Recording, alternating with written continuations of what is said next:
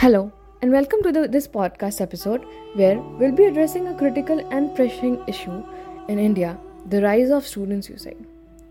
I'm your host Stuti, and I want to take this opportunity to shed a light on alarming increase in student suicides across the country.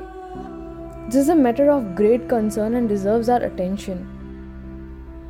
Student life is often considered one of the most memorable and exciting phases in one's life. It's a time when young minds are full of dreams, aspiration, and boundless potential. However, beneath the surface, there's an alarming reality that we need to confront. The rise in student suicide rates is a tragic and deeply concerning trend that demands our collective action. Let's begin by simply acknowledging the grim statistics. According to a 2020 study by National Crime Records Bureau of India, over 10,000 students died by suicide in single year, making it a leading the cause of death among individuals aged 15 to 29. This is startling statistics and underscore of gravity of the whole damn situation. But these numbers are not just data, they represent young lives lost, dreams unfulfilled, and families forever changed. And I think, from my point of view, to truly address this issue, we must understand the underlying causes: academic pressure, societal expectations, a lack of mental health awareness, and a stigma associated with seeking help, which all contribute to the rising tide of student suicides. The pursuit of perfection, fueled by an increasing competitive environment, can lead to anxiety, depression, overwhelming stress for many students. One of the most significant steps that we can take to raise awareness about mental health. Many students suffer in silence, unaware about the resources available to help them, which we as a student, or maybe I as a student, had also not known by the fact. But we need to encourage open conversations about mental health, break the stigma, and let students know that seeking help is a sign of strength and not weaknesses.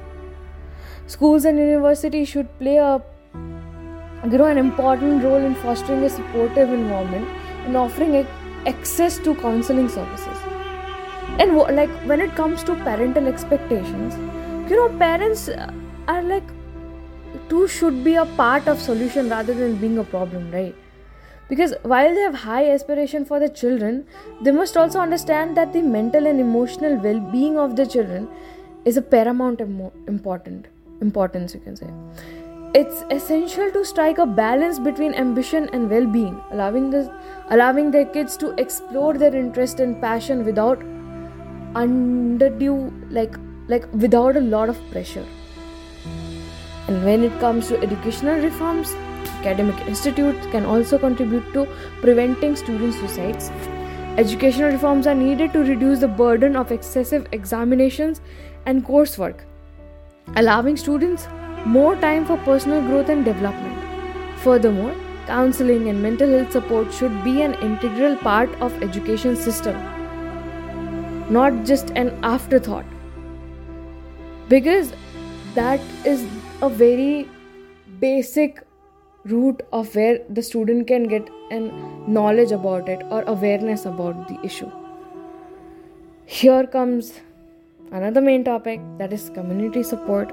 Communities have a very vital role to play here. Friends, classmates, peers can be a source of support. By creating a culture, empathy, and looking out on one another, we can help reduce the isolation that often leads to despair.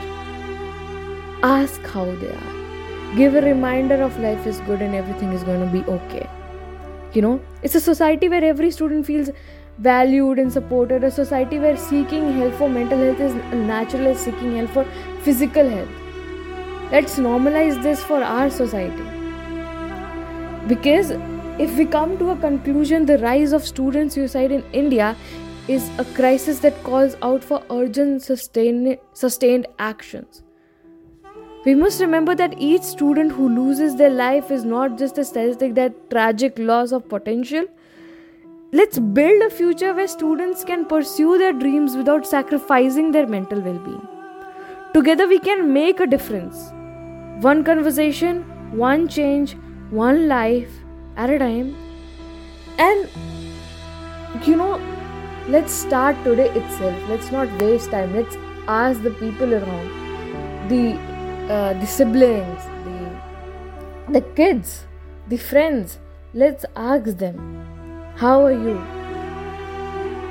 Maybe they can open up sometime. Maybe they'll take a little time to come and confront you about the problem. But of course they have this awareness that people still have my back and I still have got chances in life. Thank you for joining us today, and I hope this episode has inspired you to be a part of the solution. Thank you very much.